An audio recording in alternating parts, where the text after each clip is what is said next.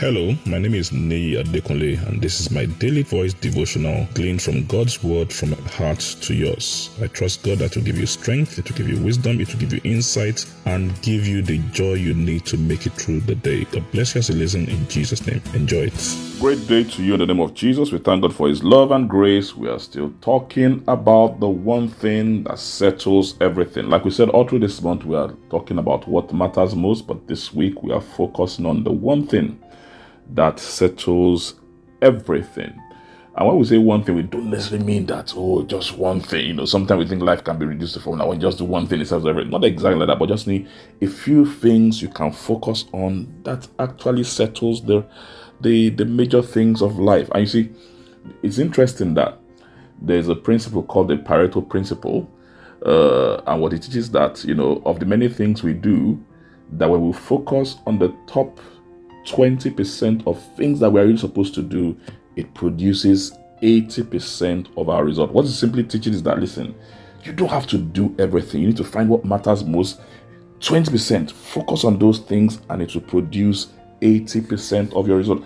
And wisdom is the ability to invest our resources in the place that gives us the most results. And that's what we're talking about this whole thing when we talk about what matters most. Now let's read the Bible in the book of 1 Kings chapter 3 verse 9 to 14. 1 Kings 3 9 to 14 in the Good News Bible, and let us see the wisdom we can learn from the life of this man called Solomon. So give me the wisdom I need to rule your people with justice and to know the difference between good and evil. Otherwise, how will I be able to rule this great people of yours?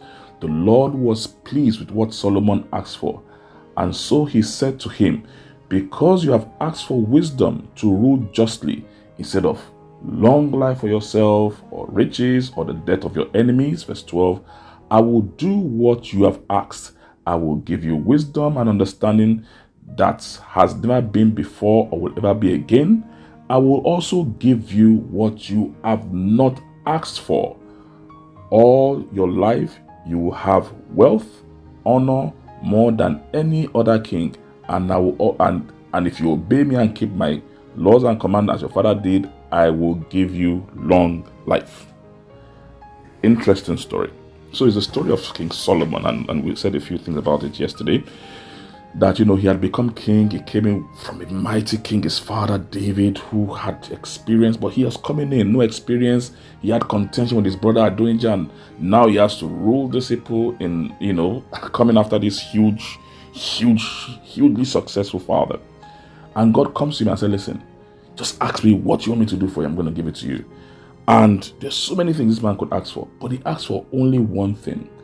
And the one thing he asked for so important, that it was so impressive to God, that God said, because of this one thing you asked for, I will give you that one thing, and I will give you all these other things you didn't ask for.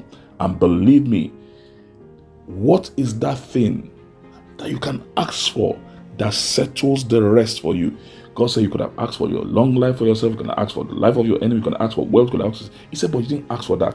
He said, because you asked for this thing, I will give you what you asked for, but believe me, it's going to open doors into all the other things you did not ask for. And believe me, that is wisdom. What is that one thing that you can invest your life into, that you can ask God, that you can invest your abilities into, that will open doors for other fulfilling things in your life? And you see, that's why we need the wisdom of God. That's why we need the Holy Spirit.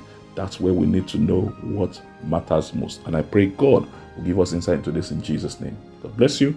Enjoy the rest of your day. I'm sure the word you heard today has been a blessing to you. The way we maximize God's word, the effect of God's word in our life, is by putting it into practice and by sharing it with others. Please ensure you put this into practice, and please share it with others. And I trust God that the full benefit of the word will be seen in your life in Jesus' name. Thank you very much, and have a wonderful day.